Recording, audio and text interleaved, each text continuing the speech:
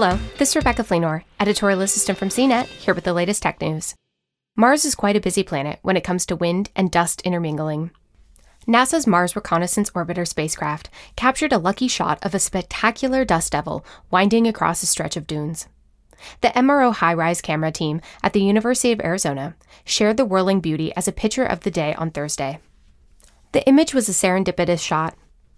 While the main objective of this observation of dunes within a crater to the north of the Antoniadi crater is to track changes over time, high-rise often catches nature in action, the high-rise team said. In this case, it's a well-defined dust devil traversing the dunes, leaving exposed, darker, subsurface material in its wake. The high-rise specialist also shared a wider view of where the dust devil was making tracks. It shows how subtle they can appear when seen from Mars orbit.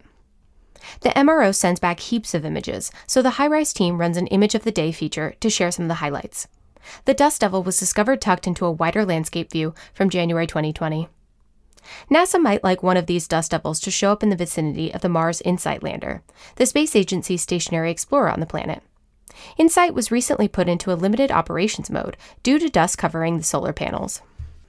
A good whirlwind might help clean some of the dust off the arrays.